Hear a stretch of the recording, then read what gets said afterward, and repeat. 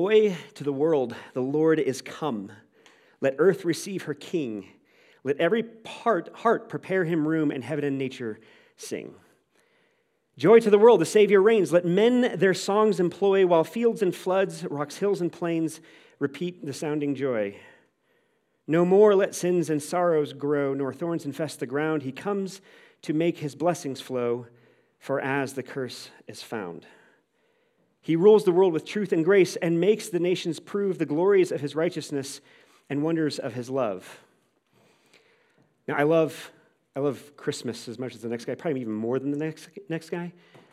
I read Joy to the World by Isaac Watts because this psalm, Psalm 98, is the one that he was inspired to write that hymn, and it is based off of that. Psalm 98. And it's fascinating.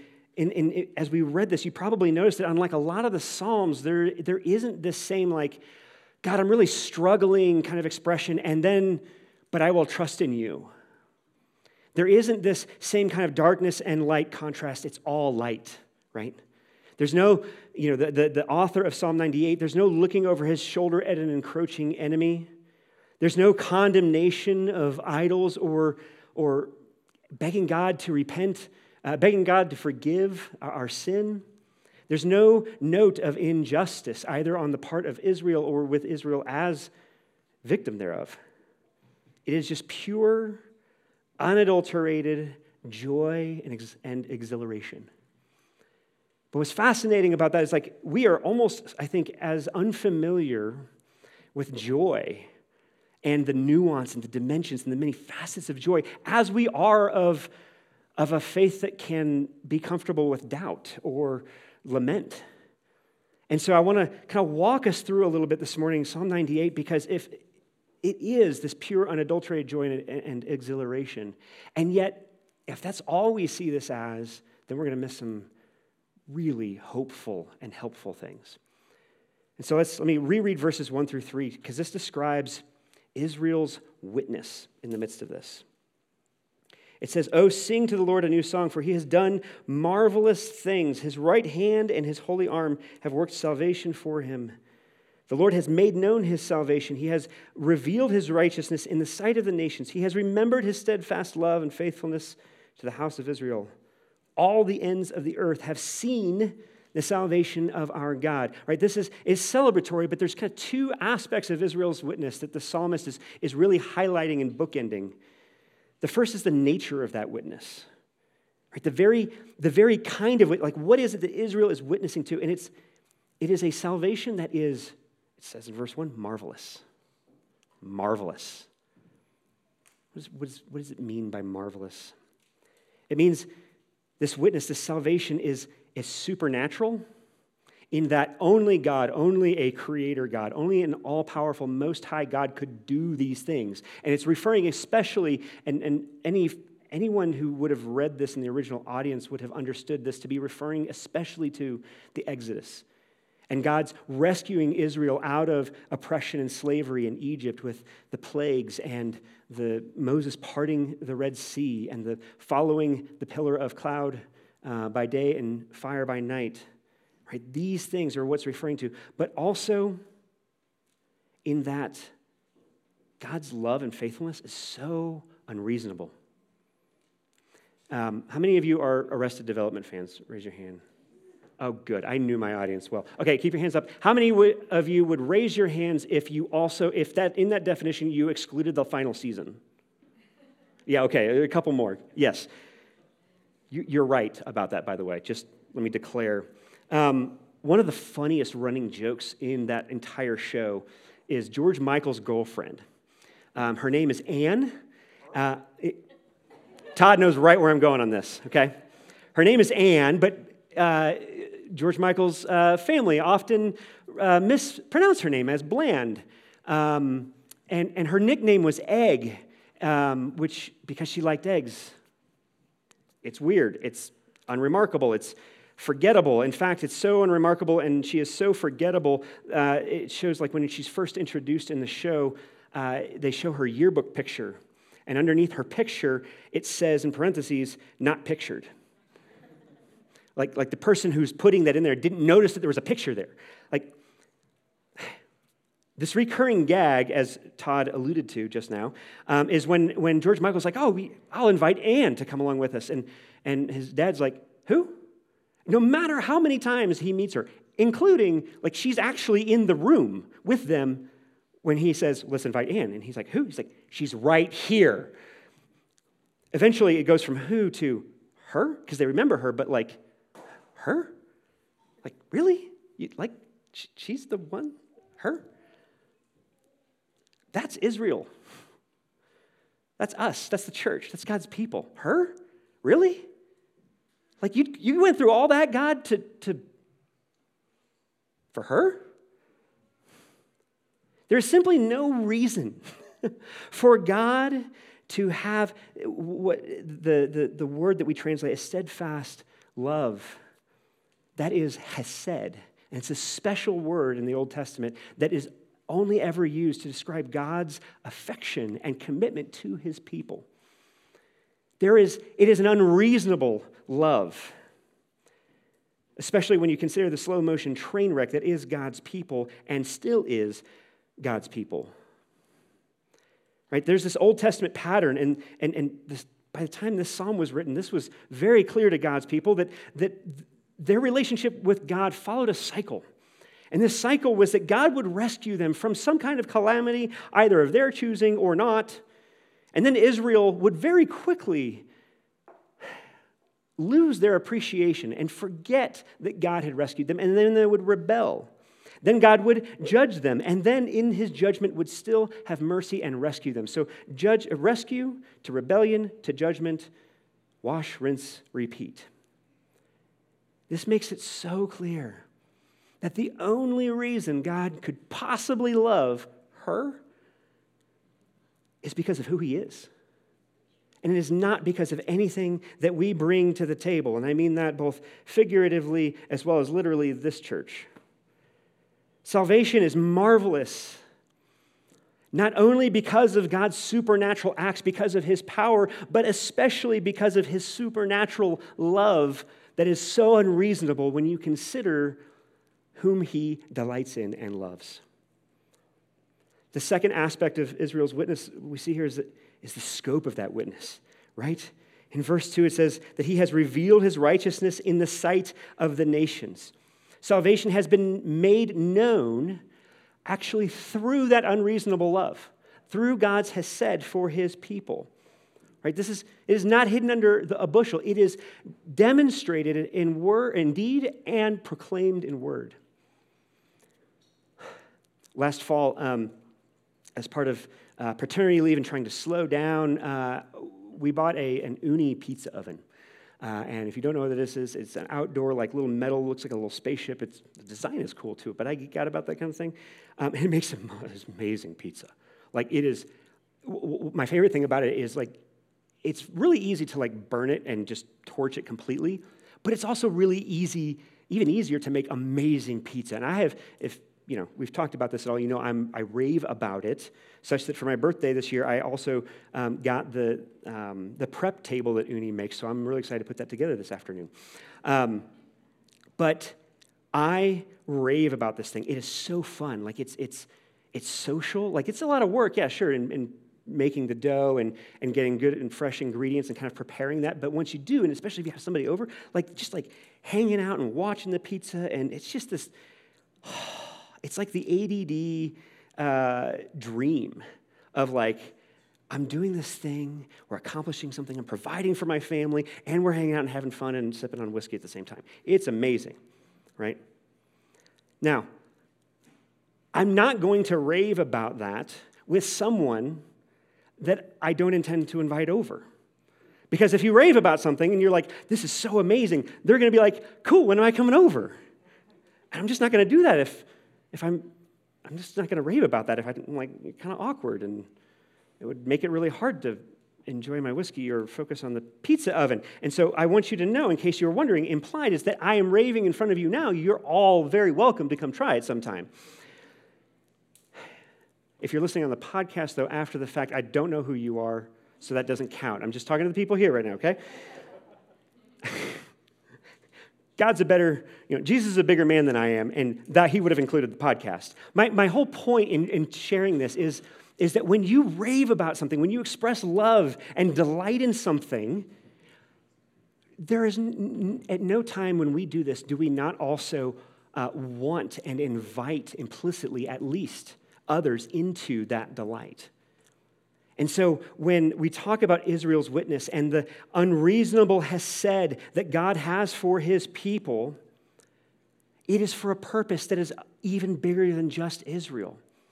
God's love for Israel is concretely unfolding in history, and it's played out on the world stage so that this is God's purpose. This is not an accident or incidental to his love for Israel. The purpose of his love for Israel is so that the nations would see who God is and want in. So that they would go by an uni oven. No. So that they would think to themselves as they're looking in, wow, there is no reason for her to receive that much blessing.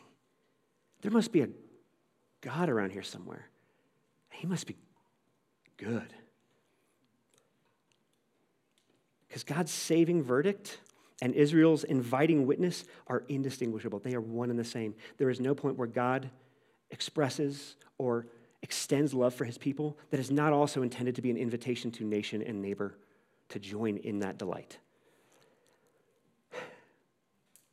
So verses 4 through 9 give the only, if we understand that aspect of what is salvation and what Israel is rejoicing over, the only possible response could be that the entire world stops to worship and praise God as well. And we see in verses 4 through 9, all of humanity and creation itself, how it would respond if we didn't have sin or the fall obscuring the lens. And because as Paul says, we only see through a glass dimly right now. But if we fully saw all of the goodness of God and who he is, as is demonstrated in his righteousness and his salvation, then this is exactly how the entire world would respond. In verses 4 through 6, all human faculties for the nations, their skills, abilities, and instruments reach their highest expression and form in praising God.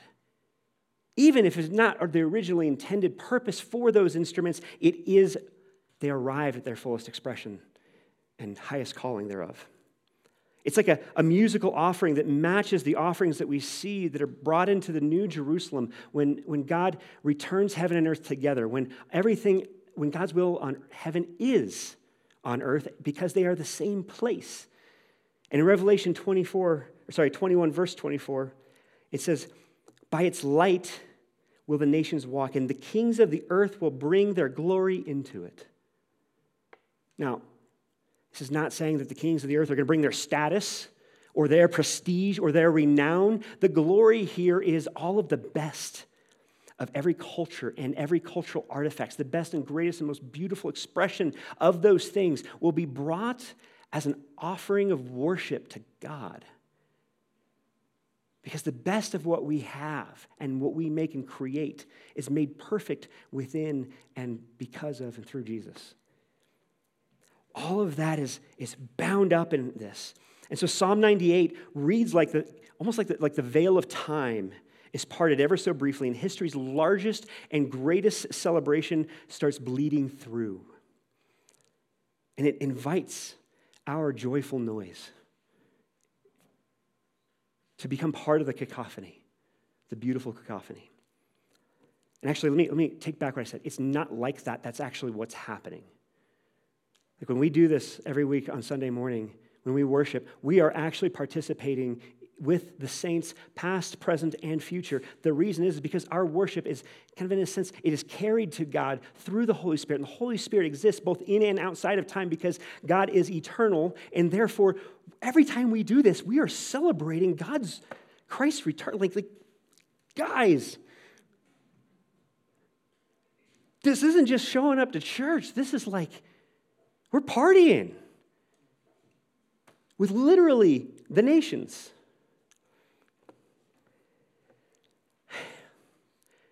So as I'm reading this and I'm writing the things I just said out loud, the question that like kind of haunted me and was like, why? Like, I forget this, right? I'm a pastor. It's literally my job to like study God's word, and I'm not moved to rejoice in the fullness and the purity that Psalm 98 is describing and demonstrating. Why don't we sing joy to the world? And when I say why don't we sing joy to the world, I'm not saying like why don't we sing joy to the world more often, though I am on board with that. Danny, if you want to work that in more, I'm cool. I like Christmas year-round. What I mean is not the song itself, but why don't we rejoice like that song does? What makes that not as natural as it could or should be, especially with everything I just described? Because yes, like life and circumstances are hard, but I haven't talked to anybody ever who didn't agree with me that hardship is often, like when things are hard in life, that's often when you feel closest to God and you are most grateful for his love. It's actually in crisis that, man, his grace is often feels most real. So why in the world? I'm pretty convinced that it's because we have a jacked up, truncated, small, tragic view of what salvation even is. Right? If you in Psalm 98, it's very clear the psalmist is rejoicing because of God's salvation. It is him, in a sense, but it's even more specific than just God himself. It's also what he has done, because God, in his being and in his doing and in his speaking, there is no distinction. And so I'm gonna kind of hit 4 points of like, why don't we sing joy to the world? Like, what is about our definition of salvation needs correcting from Psalm 98. And then I'll jump into the Q&A. So if you have a text, or if you have a question, go ahead and get that ready and text that in. The first is this: salvation, it's not just about you individually. It's not just about us communally. And it's not just about our neighbors, humanly speaking. It's about creation itself, too. Right? The last 3 verses, creation is crying out. Now, it doesn't have instruments. It's not like the hills are playing a lyre or a computer. That's probably in the translation somewhere. Right? It's not articulate and it's not skilled, but nature is still doing it and celebrating and praising God in the ways that are natural to it. One of my favorite things that Deacon is doing right now, he's 10 months old. He's not, he can't he can't put his thoughts into words yet, obviously. I can't either, apparently. But he started doing this thing about a month ago that I call his exorcist impression. I'm gonna butcher this. It sounds a little like, wow. Like that. I sound a lot more like Donald Duck than the Exorcist, but you get the point, right? And it's like, what in the world is that sound that is coming from you, and how are you making that sound? And we don't know, but it's a noise, and it is totally joyful. And he is doing it the best that he is able to in his capacities, and it's the best part is like when you try to do it with him, he just lights up, and he's beaming, and it becomes this kind of like compounding, growing thing that's just, it's awesome. And I forget that it sounds just like The Exorcist. And that's what's happening here, right? But even just like kind of understanding like what's going on there, why? Like if we understand salvation to be like about humanity even, like why in the world is creation celebrating that God has said toward his people? Like, why would creation care? It's because it's bound up in us. And the good thing about, planting the table and being a part of a church in Boulder County is like, I don't have to convince anybody that like humanity has an effect on creation and nature, right? But this is a theological statement, right? In Romans 8, Paul says that for the creation waits with eager longing for the revealing of the sons of God. That's us. For the creation was subjected to futility, not willingly, but because of him who subjected it, in hope that the creation itself would be set free from its bondage to corruption and obtain the freedom of the glory of the children of God. Creation is caught up in us and with us. And so when God is faithful, has said to his people, creation reaps the reward too. And it even uses the same language. Paul uses the same language for creation that he uses for man. In verse 22, for we know that the whole creation has been groaning together in the pains of childbirth until now. And not only the creation, but we ourselves, who have the first fruits of the Spirit, groan inwardly as we await eagerly for adoption as sons, the redemption of our bodies. For in this hope we were saved. If you're not rejoicing, if that's difficult, maybe it's because you forgot that apart from God's has said, everything is lost otherwise. That there is no redemption of the universe and of creation. There is no all things being made, all sad things being made untrue. The second reason I think, or way that I think we have a jacked view of salvation is that salvation is actually a lot more than fire insurance, right? It's a lot more than Jesus died for your sins so you could go to heaven instead of hell. That is true. Don't hear what I'm not saying. I'm saying that when we read verse 2 and it says that he has revealed his righteousness in the sight of the nations, it's that righteousness is not just the forgiveness of people for what they have done wrong. That word righteousness means putting right what is wrong in a holistic and comprehensive way. In other words, shalom. Shalom is a theme throughout all of Scripture from beginning to end. And shalom, I can think of no better definition of shalom than one of my all-time favorite quotes from Cornelius Plantinga, great hipster baby name. He says this, in the Bible, shalom means universal flourishing, wholeness, and delight. A rich state of affairs in which the natural needs are satisfied and natural gifts fruitfully employed. A state of affairs that inspires joyful wonder as its creator and savior opens doors and welcomes the creatures in whom he delights. Shalom, in other words, is the way things ought to be. While reading about Isaac Watts writing Joy to the World as and being inspired by Psalm 98, I was stunned, and I did not know this, that apparently there are churches that currently exist that want to skip over verse 3 because talking about as far as the curse is found, and, well, I'm just read it. No more let sins and sorrows grow, nor thorns infest the ground. He comes to make his blessings flow, far is the curse is found. Because that sounds like too much of a Debbie Downer. I'm like, are you kidding me? That's my favorite verse. As far as the curse is found, the curse is everywhere, guys. That means it's all going to be have applied to it God's righteousness, his shalom, his flourishing. God, that's so much more exciting. Like my pulse is quickening when I think about that more than the great, I don't have to go to hell now. God, what a small vision and a non-biblical vision. So if you're not rejoicing, maybe if you're not singing Joy to the World, maybe it's because you've heard a small gospel. Maybe it's because you were wrongly told that the gospel is only a get-out-of-jail-free card. Or maybe you know better than that, but your focus is still more on what you are saved from instead of what you are saved unto. Maybe, and I get this, oh man, do I get this? Maybe we end up spending 100 times as much time on the brokenness and the things wrong with the world than the promise that God has given us that his righteousness will be applied to it, that his shalom will pervade every square inch, and nothing will be untouched by his redemption and renewal. I mean, okay, I don't want to project. I'm just saying that's what I need more of.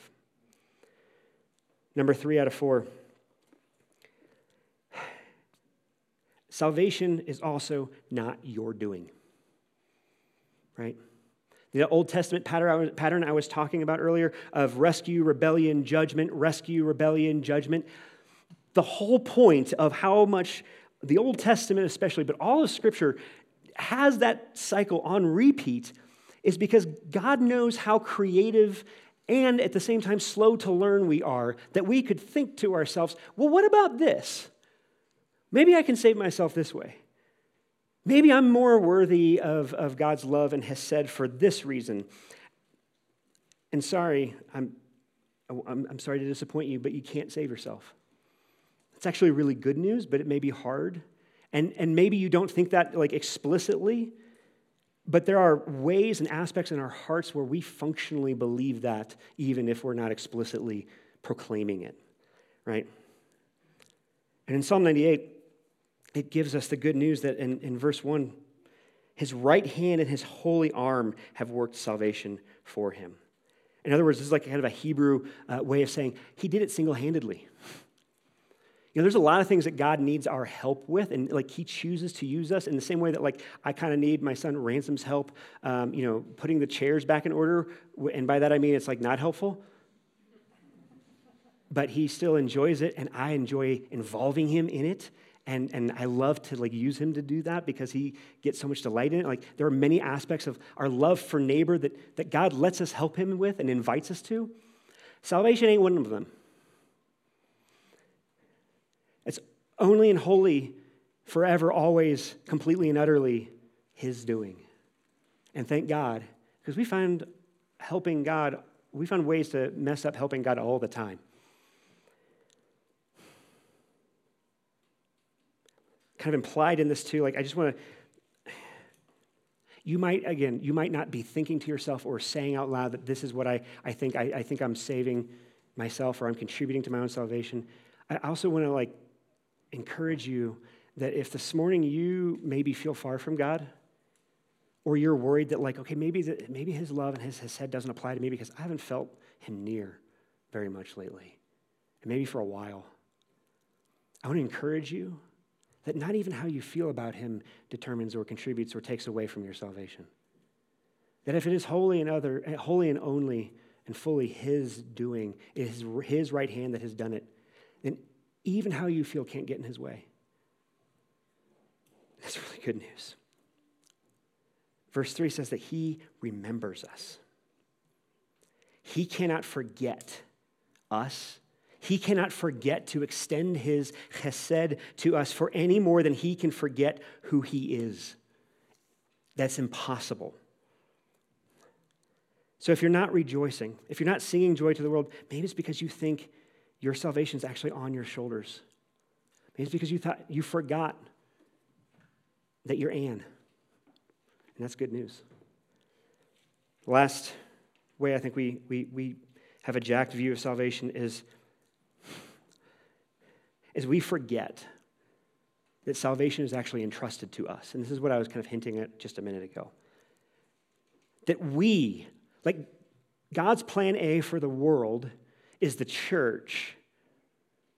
He uses us. It is still his doing. It's still his right hand and his right arm that accomplishes it. But he, in his love and his grace, involves us, much like I involve my son setting up chairs.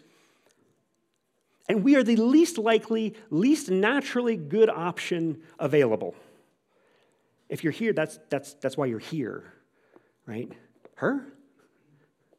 I love that even in the Old Testament, God tells his people, I didn't choose Israel when oppressed and enslaved in Egypt because it was the biggest and most powerful nation or had the best military. I mean, the irony of that is like, no kidding, they were literally enslaved. He's making a hyperbolic point here that like, my calling you to be my people and to live as my people is precisely and especially in order to demonstrate and highlight my hesed, my grace. And so your weakness, your fear, your failure, your difficulty, your lack of motivation, your total exhaustion, guess what? That's actually not disqualifiers. That's prerequisites for how God has entrusted us for his salvation to go throughout the world. If you don't believe me, it's explicit. Like Jesus actually says this and paraphrases and references Psalm 98 among others. In verse 3, it says that all the ends of the earth have seen the salvation of God. And then in Acts chapter 1, Jesus says to his disciples, "But you will receive power when the Holy Spirit has come upon you," still God doing it, "and you will be my witnesses in Jerusalem and in all Judea and Samaria and to the end of the earth." It even repeats it in Acts 13, that you may bring salvation to the ends of the earth. Did you notice how Psalm 98 follows a similar kind of concentric circle pattern? That first, the source of the joy is in Israel in verses 1 through 3, then the nations outside of that in verses 4 through 6, and then outside of that, creation itself cries out and prays to God. It's all part of the plan. And so if you're not singing joy to the world, it may be because you forgot that if God's unreasonable love for you is because of who he is and not what you do, then it can't be limited to you either. It must be intentioned originally for nation and neighbor. And God delights then to use our weaknesses and our slow motion train wreck of a church to reach them, to love them, and to demonstrate his unreasonable, unfathomable, steadfast love and kindness.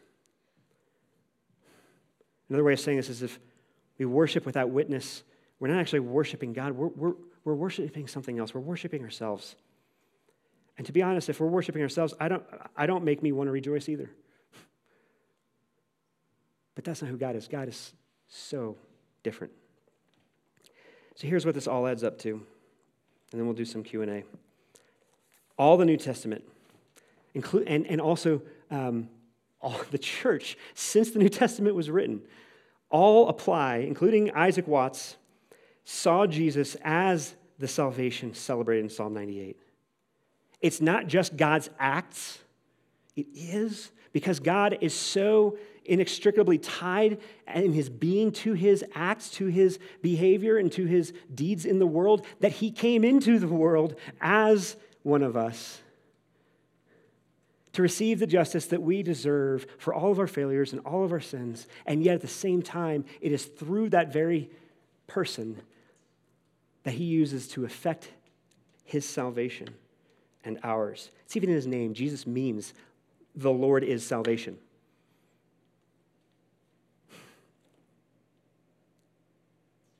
That is who he works his salvation through. That is why we celebrate. That is why we worship. It's the joy to the world. Okay, we have a few. By the way, I know it sounds like I don't like getting texts and questions when I just, with that tone. I love this. This is great. I'm also a little bit nervous because I never know. Okay. With so much pain and sorrow around us, how do we express joy in ways that draw our neighbors in rather than appearing to be calloused or unaware? This is a very good question. Okay, let me read that again. With so much pain and sorrow around us, how do we express joy in ways that draw our neighbors in rather than appearing to be calloused or unaware? I would say two things. One, when there is so much pain and sorrow around us, the fact, if the joy that we are expressing is not just us bootstrapping and kind of faking it, if it is genuine, that's strange. And it's of God. And so as long as that rejoicing is genuine, then I would say you have nothing to worry about. That's not going to come off as callous. The other thing I would say is, and this is why we're doing entire books of the Psalm, like spending a lot of time in the Psalms, it's because next to Psalms of joy, there are Psalms of lament. And it is impossible to express in a genuine and authentic way the joy that, as I was just describing, if we don't recognize the world, the circumstances, and the brokenness and everything that you're referring to. It's because we can recognize those things and still rejoice that actually points to God and not our circumstances as the source of our joy. That's how people will think to themselves, there must be a God around here somewhere. By the way, that takes practice. We're bad at both joy and lament. Like, what? We got stoicism down. Okay. Love this message today, thank you, but it also makes my heart ache over neighbors, friends, and family who do not know Jesus and how I struggle to point them to him. How do we better remember these truths when we feel swallowed up in the culture and in living like people around us do? question. In fact, I would say that like since Deacon's been born, this is the thing I wrestle most with. Right? I was just telling somebody before the service about my pizza oven and how like I really need to figure out a way to make this easier to do so that I can extend hospitality to my neighbors, because I haven't done a great job of that, and even as much as I want to, since Deacon's been born, it's just like hard with a second kid, especially at their respective ages. So I'm right there with you. I want to say first. The second thing is like, pray. Pray for that. Pray that God would deliver and give you some options, to bring to mind some things, to give you opportunities with your neighbor, and also maybe tell your neighbor that. I know that sounds kind of bold, but I've absolutely told a couple of my neighbors, hey, this is weird, and I don't, you've probably wondered if, as a pastor, like I have an agenda, and I just want to relieve you of the concern and tell you that the answer to that question is yes. But like, I'm not the one that executes it. That like, that's something that I believe only God can do. And like, it's actually through my idiocy that he has said that he's going to do that. And so, I love you, man. If you ever want to talk about it, please let me know. We'll do it. So it's actually probably really refreshing to their neighbors who like are like, I appreciate that honesty. There's no subterfuge there. One more question. All right, if you affirm an eternal heaven and hell, how do you also affirm the importance of the salvation and restoration of people and creation in the present world, given that in the light of eternity, the history of humanity spans a diminutive blip in time? Okay, let me read that again, mostly because I feel like there's a lot here. If you affirm an eternal heaven and hell, how do you also affirm the importance of the salvation/restoration of people and creation in the present world, given that in the light of eternity, the history of humanity spans a diminutive blip in time? Okay, if I understand, because I'm not sure if I understand your question, I think what you're saying is, okay, if that's like an end of time thing, how do we celebrate now, knowing that like we're talking about one small speck in the perspective of thousands of years and billions of people? If I understand that rightly, I would just say that makes God's hesed only more incredible. It means that his pursuit of his people is relentless, not over decades or even centuries, but millennia, and that spans cultures and circumstances and time and place in ways that I don't have a brain big enough to fathom. And that at the same time that he is looking at and focused on his love expressed to humanity throughout the eons, he is also actually concerned with me.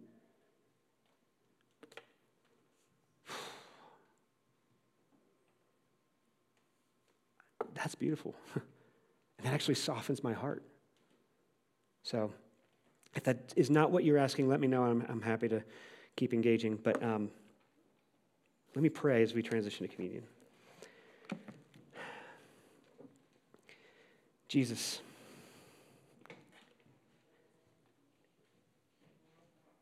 your love and your grace are bigger than we have words to describe or hearts to behold. And yet we get these glimpses of your care, of your providence, of your arranging and sovereignly orchestrating things to have a redemptive outcome in ways that we can't even understand, and also in ways that maybe we won't get to see in our lifetime. Or it's so easy to get stuck into the minutia of every day and lose sight of that cosmic vision, that cosmic, huge, unreasonable good news. But Lord, we thank you that even that does not stop you in your steadfast love and faithfulness. So we pray these things, Lord, all in your name. Amen.